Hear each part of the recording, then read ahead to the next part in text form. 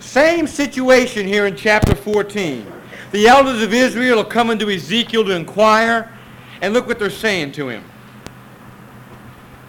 Then came certain of the elders of Israel unto me and sat before me, and the word of the Lord came unto me, saying, Son of man, these men have set up idols in their hearts, and put the stumbling block of their iniquity before their face.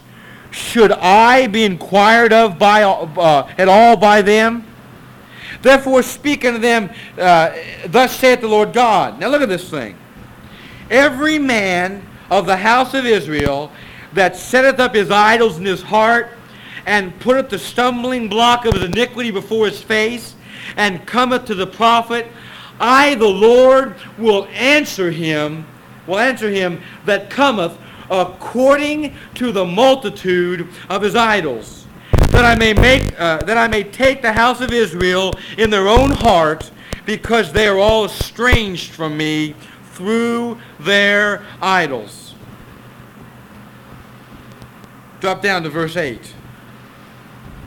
Verse 7, let's read it. Now verse 6.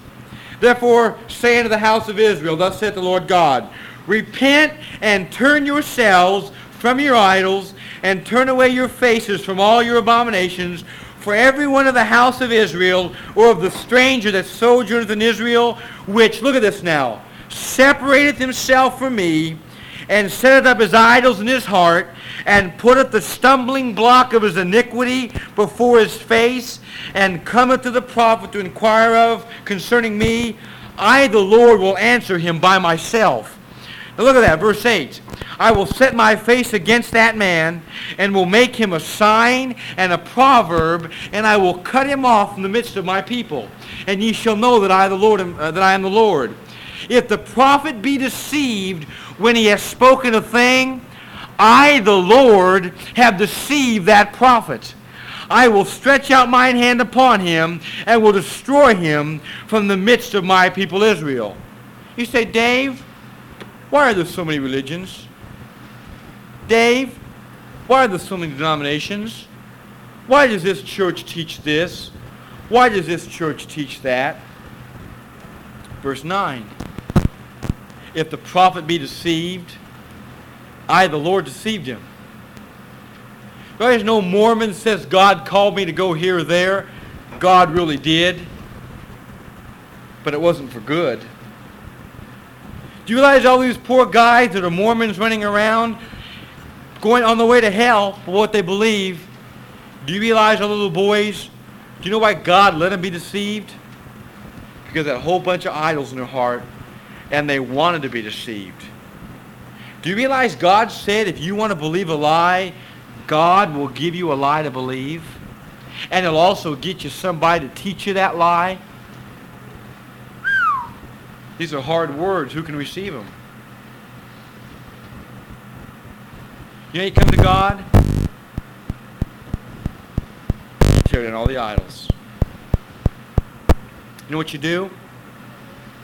If you say, no, Lord, I'll give you my life, but Lord, you can't have my social life. God, I'll give you my job, I'll give you my home, my wife, my kids, my marriage, but Lord, I like my Friday nights. You know what God will say? God says, fine, I'll take whatever you give me. But you know what?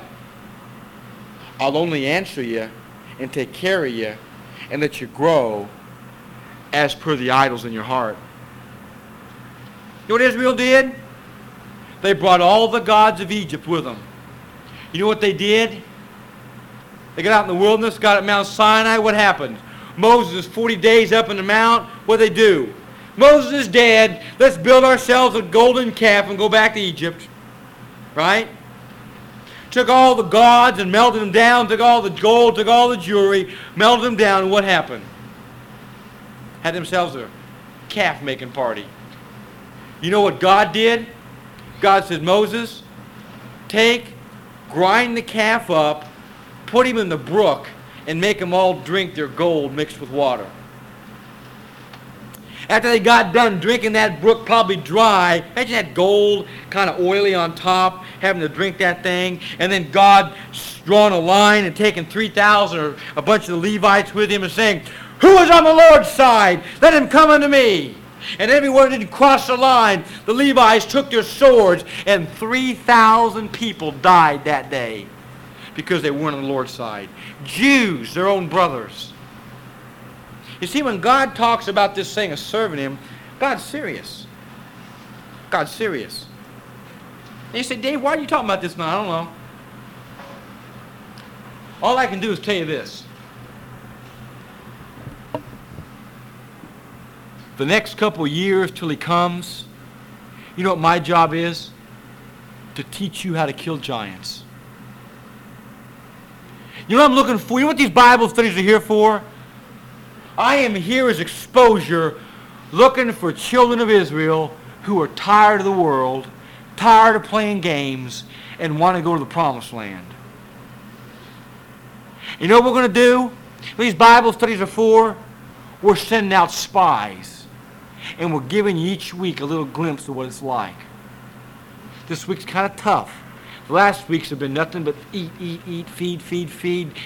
Just sirloin steaks every night. You know what God's looking for? God's looking for one or two or three of you in here that's going to say, hey, I'm tired of playing games for God.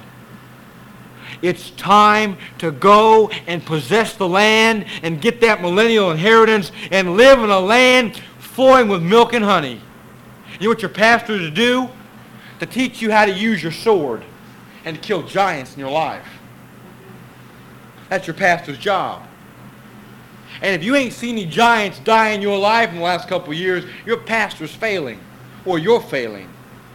Either you're listening to him and he's not doing it, or you're rejecting what he's saying, and it's your fault then. That's why we're here. That's why we're here. You know what God did? How many disciples were there that followed Jesus? 12. That was a loud response. 12. You know what God did? God took those 12 men and gave me a picture of the church. I got a message of preaching. It's neat. You know how those 12 men break down? Do my arithmetic, my subtraction here. There were 3 men that saw everything that God did. Who were they? Peter, James, and John. They saw him on the Mount of Transfiguration. They were with him when he was betrayed. They were stones thrown away while everybody else was down at the bottom of the mountain. They went with him when he raised Tabitha. They were with him all the time, saw people get raised from the dead. They saw all his miracles. They saw him transform. They were there when Moses and Elijah met him on the mount. Peter was the one that said, let us raise up 3 tabernacles, right? So there was 12 of them. You take those 3 boys away, and you're down to 9, right? One of those old boys, Judas Iscariot, was a phony, wasn't he? You know what that tells me? Out of every church, there's 12 groups. 1/12 of everybody in the church is a complete fraud and a phony. You know what else it tells me? 8 of them are sincere, but they don't know him well enough. They miss all the action. They never see Moses and Elijah on the mount. They never see Jesus Christ in his second coming glory. You know what they see? They're at the bottom of the hill saying, where is he? Well, how long is he going to pray tonight?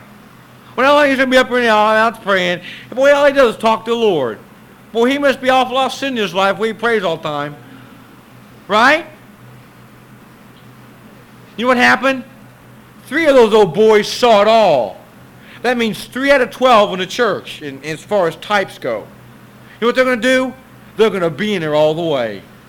But you know what happened when they came down to the place? Will you follow me tonight, Peter? Lord, I'll die for you. What happened? Everybody left him but one, John. You know what that tells me? 1 out of 12 in the church will die for Jesus. 1 out of 12 will go all the way to the cross. No matter what the cost, no matter what the penalty, they'll go all the way with the Savior. You know what I know here tonight? We got 1, 2, 3, 4, 5, 6, 7, 8, 9, 10, 11, 12, 13, 14, 15. That's a good way to take attendance, isn't it? 15 of us here tonight. What that tells me? Out of our 15 here tonight, we got 1 person who go all the way to the cross of Christ. We got about 3 or 4 of you here that really mean business for Jesus Christ. We got one person here who's just playing games, complete phony and a complete fraud. We got the rest of you here that are never going to find it. You're going to stay out there in the outer rim, and you're going to miss it all. Fortunately, it's not predestined. You have a say-so. You got to say so. You know what we got to do? We got to take, and not only take Appleton City and Ohio and St. Clair County and win it to Christ, which will happen, and I'm not too much worried about it. Well, God will give us the ones that get saved. You know what we got to do? We got to find the Peters, the Jameses, and the Johns. I don't want many Judas Iscariots. You know what they do? They like to run the preacher. You know what they do? They like to run the church. They like to lead the singing and give the announcements where everybody can see them. They like to carry the purse and be the treasurer. Yeah. They do, don't they? They like the preeminence. They like everybody to see them knocking on doors when they do it once a year. Don't they? Everybody to know that they go visiting. They always take the preacher with them when they go. Nobody else, just the preacher. Right? Friend, I don't know a lot of your lives. I don't know many of your lives. I want to tell you something. If you can think back to a time in your life when you got on your face before God and you said, God, I understand my sins have separated me and my God. I understand that I should be bust a hole in hell so big it'd take the devil a year to patch a thing up. I understand, God, I should be burning right now because of my sin. But you gave me a way out and a sacrifice, and Jesus Christ took my place on that cross. And you made him Lord of your life some time ago. And if you can think back right now to that time, then you came out of Egypt. Now let me ask you a question for those of you that have been saved. We may have some here that aren't saved. I don't know. But if you've come out of Egypt, let me ask you a question. Are you at the place where maybe you sent the spies out and you're looking at the thing? Or have you years ago said, nah, I like it where I'm at. Not in the world and not where God wants me. You notice how many Christians are in limbo? They never get that abundant life, and they can't go out and party because what the preacher will think. Right? Isn't that right? You know what Paul said in 1 Corinthians? If this thing we're doing is false, we of all men are most miserable. Do you realize how much fun I've missed by living clean? Do you realize what kind of trouble I could cause and what kind of partying I could do if there's no God in heaven? Ain't it really dumb to live clean and miss the whole purpose of living clean? Isn't that dumb?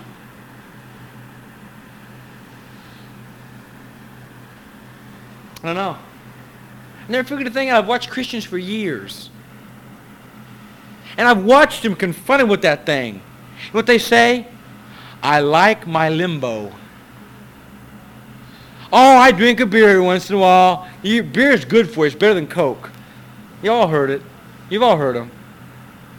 You know, and you hear all their excuses. My friend, I don't know you tonight. I don't have anything to sell you. I don't have anything to gain by you tonight. All I'm asking you tonight from this book, and I did not premeditate tonight. I took off talking about types, and God led us here. This book says if you're saved, you're bought with a price. You're not your own. This book says that because of sin, a child of God's life will be shortened.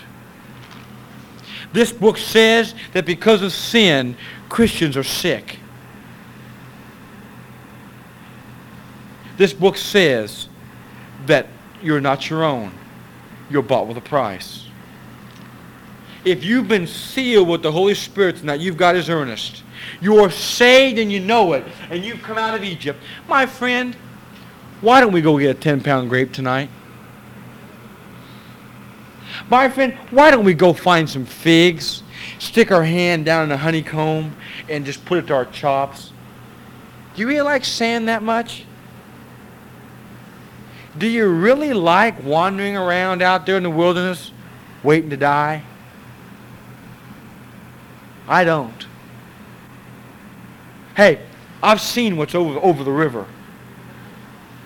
I've seen what God's prepared. You say, how? Some nights about 3 o'clock in the morning, God's let me see between the lines. What the Bible calls that? Understanding. The Bible calls that wisdom and knowledge. The Bible says they'll preserve you. They'll promote you.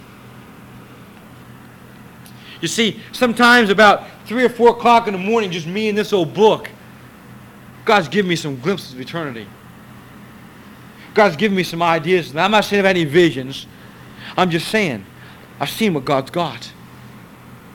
I've been living this old Christian life now most of my life. I got real serious about it here about 8, 9 years ago. And I've seen what it's like to live in the promised land. My friend, you couldn't give me anything to make me go back. There ain't a giant big enough that raise us up a captain and go back to the world. Believe you me, I've been out in strange cities where nobody know what I did. I've been out there gone with nobody around. And I could have sinned all I wanted to. Nobody knew all about it. But you know something? He would. You know why? Do you know what keeps me? It's not what my mom taught me. Although she raised me pretty good, I think. Not from the, I'm biased.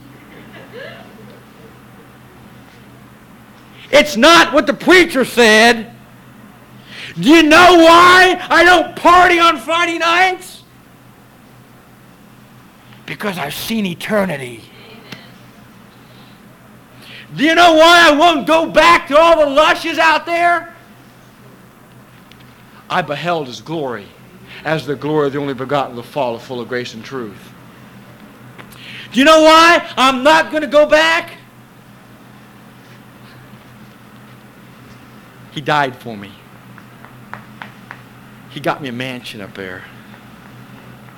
I'm going to spend eternity if I suffer and live righteously, ruling and judging angels. I'm going for it. I'm going for it. I nailed one of those 10-pound grapes here about 7 years ago, man, and I ain't never gone back since. When you've had angels' food, my friend, the old world's food ain't any good anymore. No way in the world you can go back. Try a little corn from heaven tonight, my friend. I didn't mean to preach. Didn't intend to preach. I'm sorry if I offended you. No, I'm not. Take that back. You know, learned a long time ago. You know what that book does? That book is called a sword. Well, I don't have my sword on me. If I had a little pocket knife, I was going to use a little demo here. You take a knife. What is a knife for except to cut and divide things? That makes sense? Did you ever pick your nose with your knife? That's not smart, is it? No, it's not. The only thing a knife... You like that one, didn't you, Roger? Roger's probably tried it. No. Did you ever do anything with a knife except cut? No? You know what this book does? Without exception, it divides. You know what you're doing out there now? I know you. I preach so much. I can just look in your eyes and tell what's going on behind there. You know what? Some of you are sitting there tonight and you say, what kind of galls that kid got? A lot of it, huh? You know, some of you back there thinking, you think, where'd this guy come from? Is this guy real? I didn't come here not to get hollered at. I've not said much except what this book says. I mean, has this been hard to understand tonight? Any passage I've read, has it been hard to understand?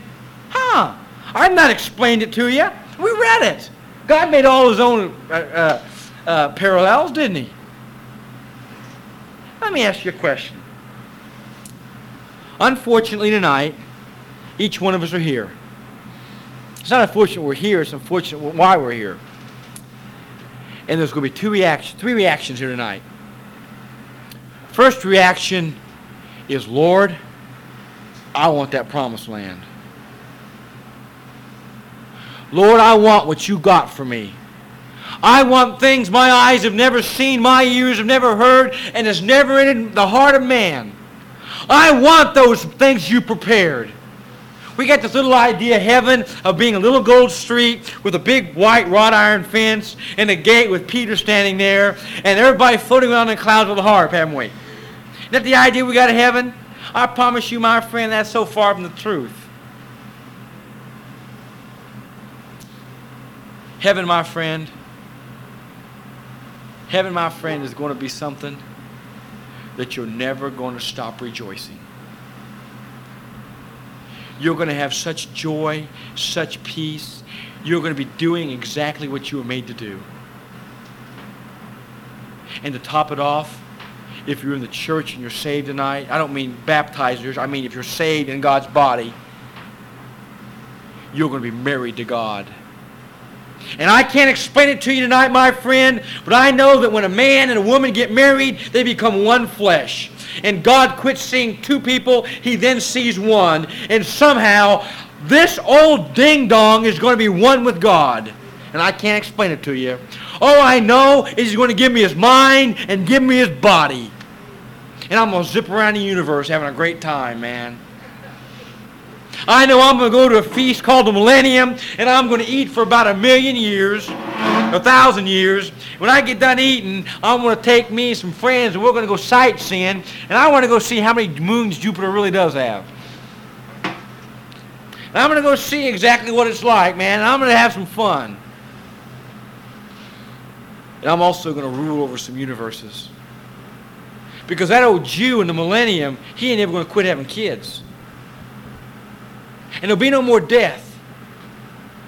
There'll be nothing but spiritual Jews out there in eternity. And somebody's got to rule over them. It's going to be me and my Lord. For I reckon that the sufferings this present time are not worthy to be compared with the glory that should be revealed in us. If you suffer with Christ, you reign with Christ. If you deny him, I won't go on because that opens another store. My friend, tonight, it's promised land. That promised land is not up there, it's right here.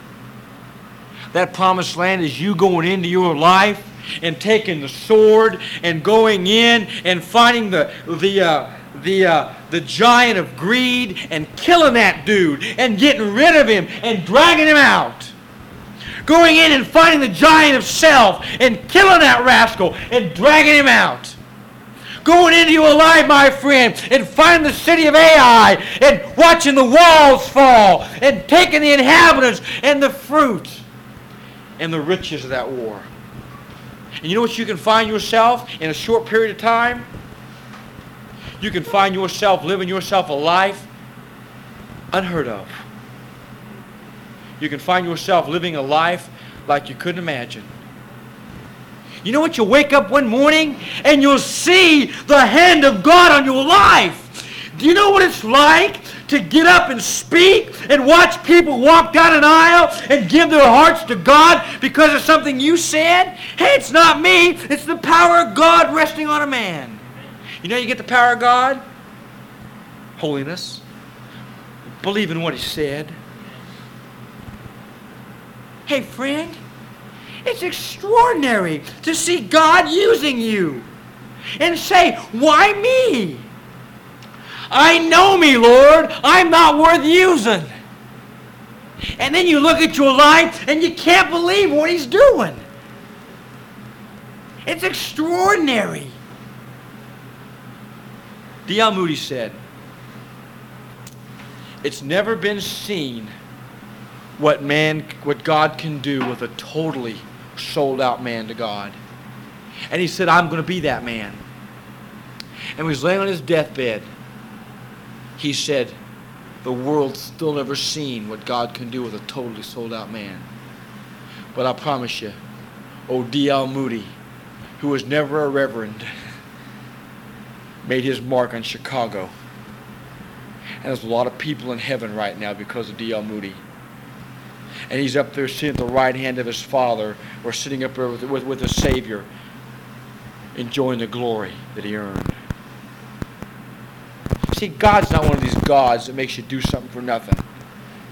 Everything you do down here, God's going to give you 100-fold for. But you see, there's a principle taught. 2 John says, look to yourselves that you lose not those things which you've wrought. I don't quite figure the whole thing out. All I know, the Bible seems to teach that if you serve God for a while and then turn around and walk away and get back out there in Egypt or run around the wilderness a while, you lose all the things you did, all the hours you spent, all the time you loved. The Bible seems to teach that there's somebody out there in the book of Proverbs trying to steal the things you got, trying to make you take your eyes off the Savior. Turn your Bibles to Colossians chapter 3, and I'll wrap this thing up. Colossians chapter 3.